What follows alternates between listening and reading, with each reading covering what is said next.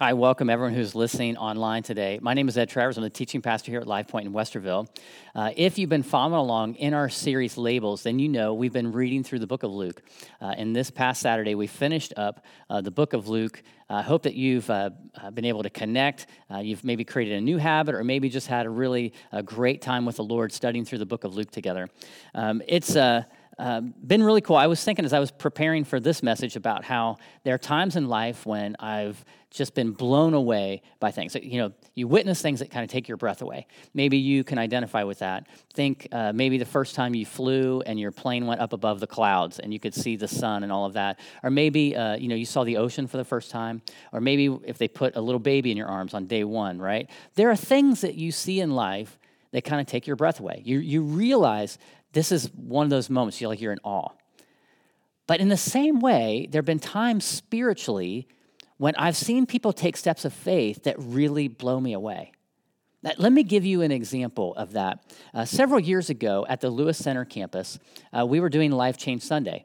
Now, Life Change Sunday is a day where, the pastor will get up and speak, and in this case, it was Dean talking about the importance of baptism, that when you hear the message of the gospel, when you understand it in your mind and you allow it to infiltrate your heart and you submit your life to Christ and you call out to Him to save you from your sins and ask for forgiveness and you believe in Jesus, you trust in Him, after that moment, baptism is the next step. It's one of those steps you take to go public with your faith. Now, Jesus said, go therefore and make disciples and baptize them in the name of the Father, Son, and Holy Spirit and teach them all of the things I've commanded, teach them to obey those things. So baptism is that step. So on Life Change Sunday, the pastor, in this case, Dean, shares that message and then tells people, look, you can get baptized right now. If you are a follower of Christ, if you've made that decision to follow Jesus, you can get baptized right now. And then he tells people, look, we've taken care of all the details. And they do. The whole church does that. So I'm there at Lewis Center, and Dean is preaching this message, and all these people get up to get baptized. And I'm watching all these people go forward, one after another, after another, after another, that are taking steps of faith. And I'm just being overwhelmed with joy and a sense of awe that God is moving in the midst of the people. It's fun to watch. So then I see this guy, a friend of mine, really big military dude, just gets up and gets baptized, comes out of the water, just arms up in the air. And it was so overwhelmed. I was excited. But that's not what struck me. What struck me was this next thing. There was a young lady named Renee, and Renee is in a wheelchair.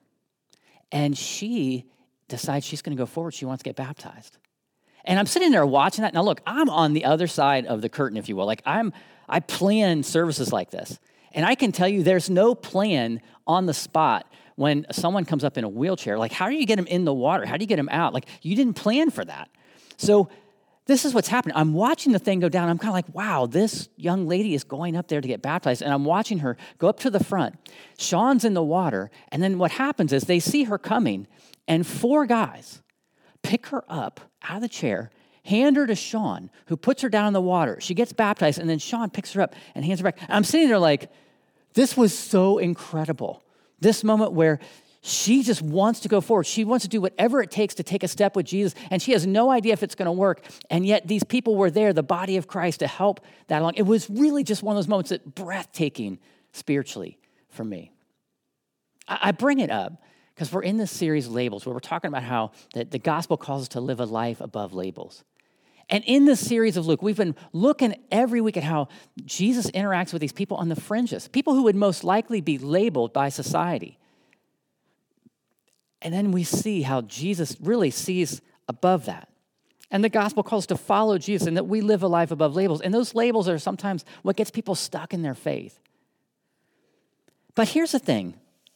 I believe that God made us all to be passionate worshipers of the Lord. That He made us to be able to witness things that steal our breath. That when we see those things, what happens is worship starts to erupt in us.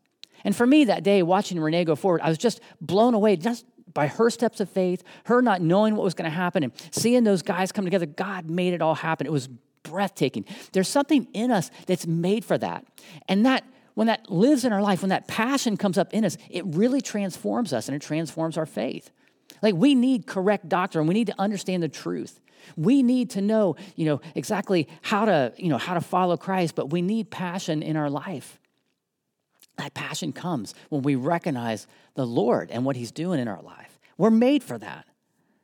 But this is the problem, and I think maybe you could probably understand this. It's easier to be passionate sometimes about anything but the Lord, right? I mean, I know this from my life. I know this from talking to people. People get passionate about their achievements.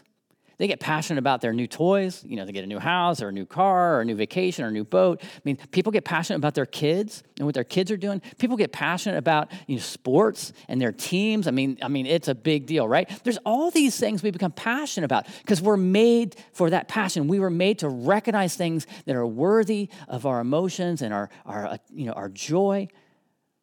And what happens is oftentimes we kind of put God to the backside of that. Maybe we come into the kingdom and we recognize Jesus at first and we get excited, but then somehow our faith starts to become mundane or even, something that obligatory instead of a passionate faith. And let me tell you something. There's nothing more attractive than passionate faith. There's nothing more contagious than a faith that is full of a breathtaking sense of awe of God. So then how do we get that? How do we have a more passionate faith? That's what we're going to talk about today. If you have a Bible open, turn it to Luke chapter 5. Let me share with you a passage of Scripture that I think is going to help us. It's found there in Luke 5, verse 17 through 26. I'm going to read that and talk about that and just talk about this whole concept. But as I do that, let's just take a second. Let's just talk to the Lord.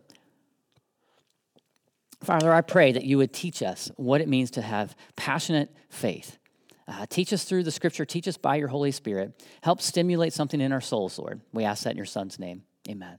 Amen. If you have a Bible, like I said, go to Luke 5. The first thing I want to share with this is that if we're going to become more passionate about our faith, we need to recognize that Jesus' life was anything but ordinary. In context, remember last week we talked about how Jesus was led out into the desert and was tempted by Satan. And all of that was a preparation that God was doing in Jesus' life, the Father was, so that he would be ready for ministry. So he's getting ready to go into ministry. And when he does, he starts preaching and teaching and kind of communicating and leading and getting disciples. He's healing people. And as his healing ministry started to grow, the word spread out and people were coming from all over to be healed by Jesus. So here's what happens next in Luke chapter 5, verse 17. It says this. On one of those days, as he was teaching, Pharisees and teachers of the law were sitting there who had come from every village of Galilee and Judea and from Jerusalem. And the power of the Lord was with him to heal. And behold, some men who were bringing on a bed a man who was paralyzed, and they were seeking to bring him in and lay him before Jesus. But finding no way to bring him in because of the crowd, they went up on the roof and let him down with his bed through the tiles into the midst before Jesus. And when he saw their faith, he said, "Man, your sins are forgiven you." And the scribes and the Pharisees began to question, saying, "Who is this who speaks blasphemies? Who can forgive sins but God alone?" When Jesus perceived their thoughts, he answered them, "Why do you question in your hearts? Which is easier to say, 'Your sins are forgiven you,' or to say, 'Rise and walk'? But that you may know that the Son of Man has authority on earth to forgive sins," he said to the man who was paralyzed, "I say to you, rise, pick up your bed and go home." And immediately he rose before them and picked up what he had been lying on and went home, glorifying God. And amazement seized them all, and they glorified God and were filled with awe, saying, "We have seen extraordinary things today." I mean, this is a pretty amazing scene, and maybe you've read this before, or maybe even seen this in the movies, how Jesus would have been teaching in a home. Those homes would have been built in such a way that on top, they were made with tiles that could be pulled off. Sometimes they would put sod and stuff on top of those tiles for insulation, but those things could be easily taken off. So it wasn't like they were ripping apart the roof.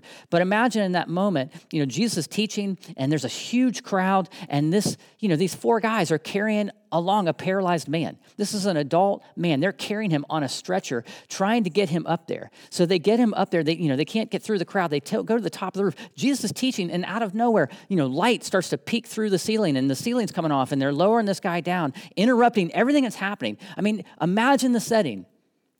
And Jesus heals the guy. I think, at the end, I love that. It says, everyone was filled with awe, that everyone was amazed. If you had been there, it would have been a day you never forgot as long as you live. But what happens is that, when we read Scripture, we read it enough times and you see enough of the stories and they just seem ordinary. This is what Jesus did. He had a storm and he calmed the storm. There was at night, he's walking on the water to reach the disciples on the sea. I mean, he's walking on the water. He's healing people. He's casting out demons. He's bringing people back to life. I mean, this is so ordinary. And yet, if you had been there, it would have been the most extraordinary day of your life. A day you would never have forgotten. A day you would have told your children and your grandchildren about. This was not ordinary at all. Imagine this moment. A paralyzed man on a mat gets up and walks.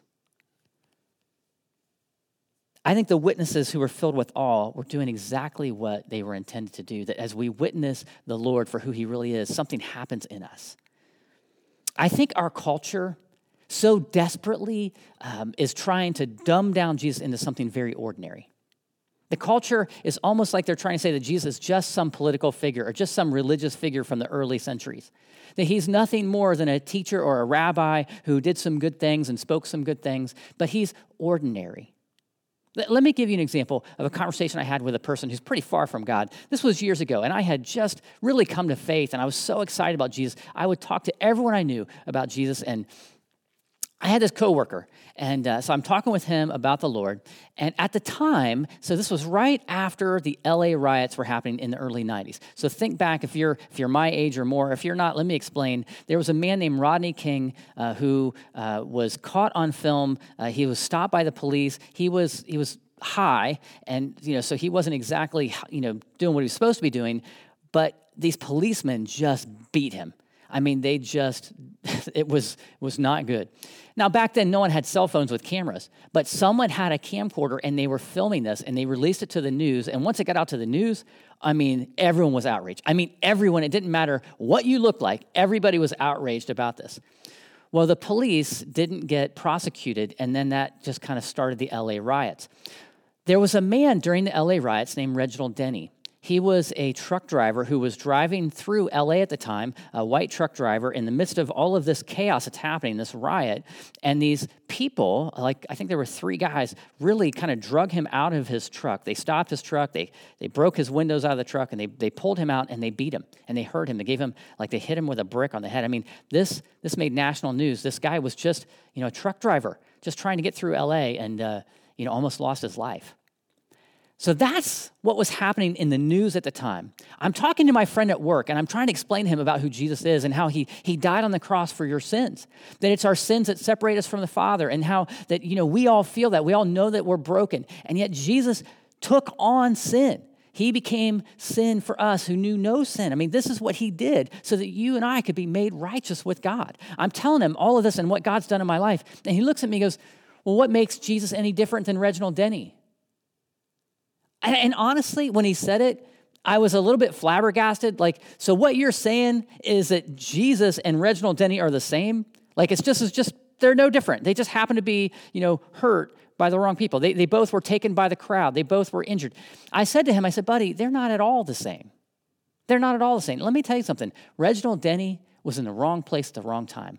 And if he had known what was going to happen, he would have made a different turn. He never would have been there. Don't you see? Jesus did this on purpose. He knew that the only way to pay for the sins of the world was to die on a cross. That's what Jesus did. Jesus is not ordinary. And I think the whole world is trying to convince people that Jesus is just ordinary. He's just like everyone else. And he's not. Secondly, is that we can't miss the bigger picture here. That we see this picture and we see this man get healed, but there's something else going on. Let me give you 4 things really fast that I think you can see that are on the bigger picture of what's happening. The first one is this, is that Jesus was moved by these guys' faith. Remember, there's a crowd of people. They've got this guy on a mat, 4 men carrying him, and they can't get to Jesus, so they climb up. They go through the roof to bring him in. And here's what Jesus said in verse 20. It says, but finding no way to bring him in because in the crowd they went up, this is verse 19, they went up on the roof and let him down on his bed through the tiles in the midst of Jesus. And here's what Jesus says, verse 20, and when he saw their faith, Jesus was moved by their faith. Do you know what you would have seen? If you were in the crowd that day, you would have seen Jesus teaching and maybe stopped oh, what's happening? Or maybe you would have seen people going, hey, what's happening? And you see the ceiling opening up. Or maybe you notice the 4 guys lowering him and you're like, wow. And then you're like, oh, there's a paralyzed guy, right? And then you see this murmur happening between the religious leaders and what Jesus said about sins. I mean, maybe that's what you saw. But eventually, here's what you saw. You saw a guy who was paralyzed get up and walk. That's what you would have seen. Do you know what Jesus saw? He saw their faith. You see, Jesus is moved by their faith. These guys were so desperate to get to the Lord. That's what he saw. Secondly is this, is that Jesus understands what it is that we really need. Here's what happens next. He sees their faith in verse 20, and he said to him, man, your sins are forgiven you. Now, if you're the 4 guys who just spent all that time carrying him, and I don't know how far along they had to carry him. I don't know what it took for them to carry him up on top of the roof, but that's a chore. Then to figure out, oh man, we got to get him down there. So you're ripping up the ceiling, and then you're going to lower him down on ropes. Like all of that, this is what you're wanting. And I'm sure the guy on the mat was wanting all the same things that these 4 guys were wanting. What they wanted was for him to get up and walk. They wanted Jesus to heal him, and they were desperate for that. Nobody was thinking about this man's sins. Nobody was thinking about his eternal spiritual destiny in the kingdom of God. Nobody was thinking about that except the Lord. The Lord was more concerned about this guy's eternal destiny than he was his temporal circumstance. Jesus knows what it is that we really need. And look, the truth is, we need someone like that in our lives. We need someone who sees beyond our physical need. The second thing, or the third thing I want to share is this, is that it was the preconceived ideas about God that kept the Pharisees and the leaders from seeing the truth. So Jesus says, okay, man, your sins are forgiven. And here's what they said, verse 21. It says, and the scribes and the Pharisees began to question, saying, who is this who speaks blasphemies? Who can forgive sins but God alone? Now, here's the thing. They're actually right. On one aspect, they're completely right. No one can forgive sins but God. That's the reality, because when you and I sin, we're actually offending God, the one who created us. He made us to be in a relationship, and it's our sin that separates us. So he's the one who has to forgive sin, right? And the Jewish people knew that. They did all of their rituals, and the Day of Atonement and the Passover was all about being made right, dependent on God to forgive sin. And they understood that, but it was their preconceived ideas about God that made them miss the truth, because it didn't occur to them that Jesus might be God. It didn't even occur to them at this moment. They missed out on the truth. Lastly, I want you to see this point. Jesus tells this guy on the mat, your sins are forgiven. And then there's this little interaction with the leaders, but he tells him, I want you to get up and walk. Verse 25, and immediately he rose up before them and picked up what he'd been lying on, and he went home glorifying God. I think in this moment, it's easy to look past that, but this man had to believe Jesus to even go there. He knew Jesus was his answer before he even went there. But he heard Jesus say, get up and walk, and there's that moment where you actually have to go beyond belief into responding. It's one thing to hear it and agree with it. It's another thing altogether to say, this is true, I'm going to live my life on it. This guy had to get up and walk. I think faith is more than just believing something to be true. Faith is allowing your life to reflect what it is that you believe to be true. There's a bigger picture going on, and I think what we see here is Jesus is revealing his divinity. He's revealing that he indeed is the one who can forgive sins, and he is the answer to our sin problem. That's the big picture. This is all alluding to something that's going to happen at the end of his life when he dies on the cross and pays the penalty for sin. He's alluding to that even right here. He's the answer to the bigger problem. This is what I think is a reality for us, though. Sometimes we allow our immediate problems to hinder us from faith because our focus is on, Jesus, we need you to fix our immediate problem. And sometimes that keeps us from actually focusing on him. Secondly, sometimes our preconceived notions keep us from following God because we're like, well, God, must be like this. Do you know how many times I've heard believers and non-believers say things about God that just aren't true? Well, I think God wants me to be happy. Well, I don't think a God would live like that. I don't think a God would want that. Like they have all these ideas about who God is. And do you know what happens when we say our ideas about God without actually looking at how God reveals himself? We actually make God into our own image. And all of that hinders our faith. And let me tell you what happens when our faith gets hindered. We become spectators rather than participants. And let me tell you something. It's super easy to become a spectator, to listen to what is said about the Lord, to listen to what he reveals about himself and say, yeah, that's true, and never actually participate, never get up and walk.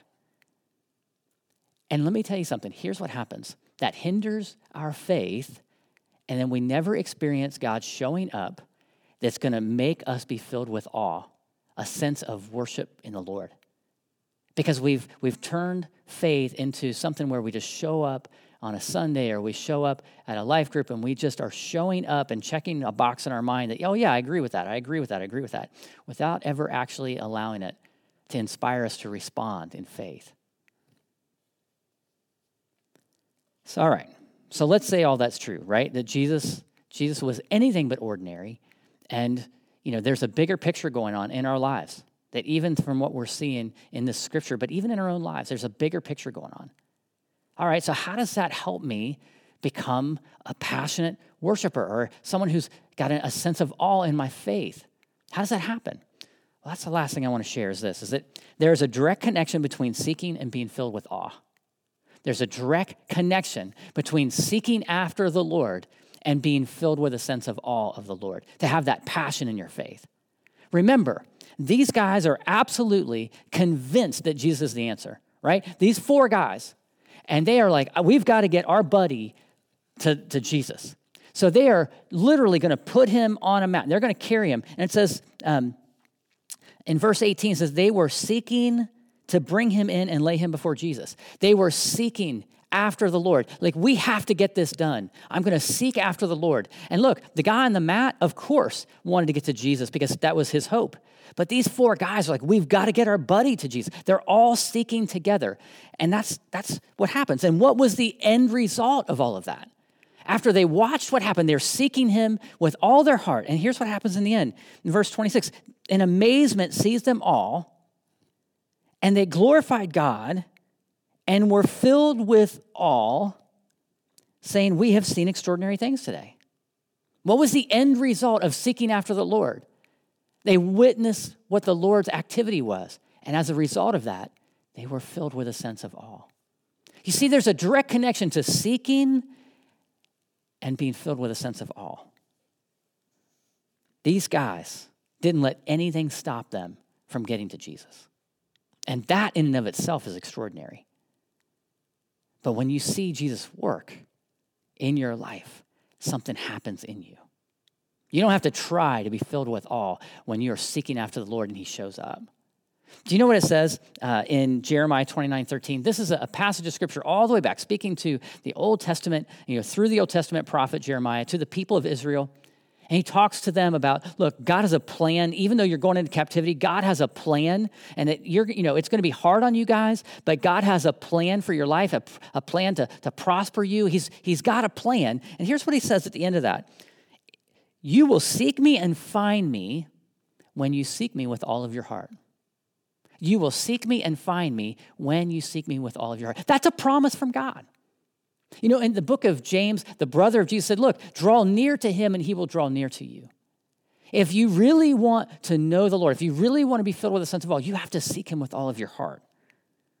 I think for us, you need to realize that sometimes we are the guy on the mat, right? We're the guy on the mat who's broken in our life. And we need to be in front of the Lord. We need to respond to the gospel and have our sins forgiven. If you're listening in and you've maybe been a person who was about church, or maybe you're just trying to seek things out and figure out what is this all about, you need to understand, first and foremost, you might be the person on the mat. Spiritually speaking, you're broken, and you need a healing touch spiritually to heal your soul, to be forgiven of sin. Sometimes we're the guy on the mat. But sometimes we need to be those 4 guys who are carrying people to Jesus. There is nothing more impactful on your faith than when you are sold out to the mission of helping people to know Jesus. There's nothing that happens more that when you are literally like, Lord, I need to bring people to you. I need use my life that somehow I could carry people to you somehow. Now, whether that's being through caring or through sharing or whatever it is, that the Lord wants us to be about his mission to drag people to the Lord, carry them, to do whatever it takes. And when that happens, when you're about that and you see God interact with people and change people's lives, watch what it does to your faith. Imagine those 4 guys that day, right? Now, the guy who got up and walked, his faith was forever changed, right? He told everybody for the rest of his life what happened, right? But what about those 4 guys? What do you think happened with them? Now, let me tell you something. In our church, over the last couple years, we had this lady named Terry who came to faith. The reason she came to faith is because deep down, God had been reaching out to her. She'd been having these dreams about God and that she couldn't explain. But at the same time, she had these friends at her gym that she'd work out with that were just sold out to the Lord. And the way they lived their lives, they, of course, would go and work out, and that's part of their routine, but they just lived in such a way that they were trying to draw people to Jesus.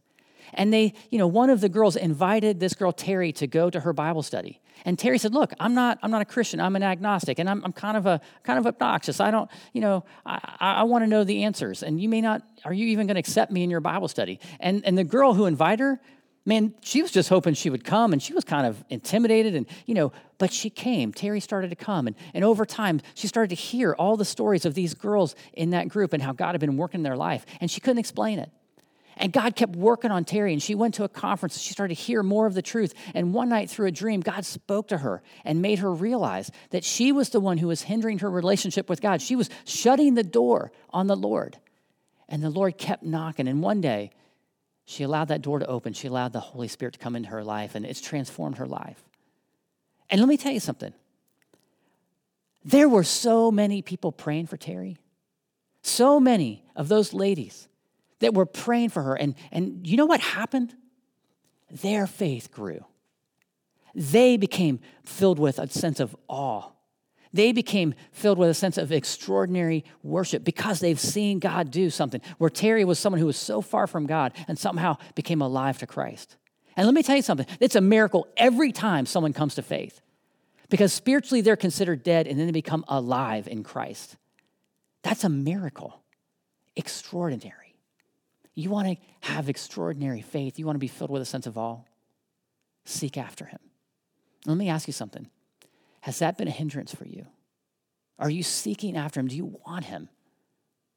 I was thinking, just as, maybe all of us want to be more passionate in our faith. The question is, has there been an area that maybe the Lord has been speaking to us and we've said, I'll get around to that later?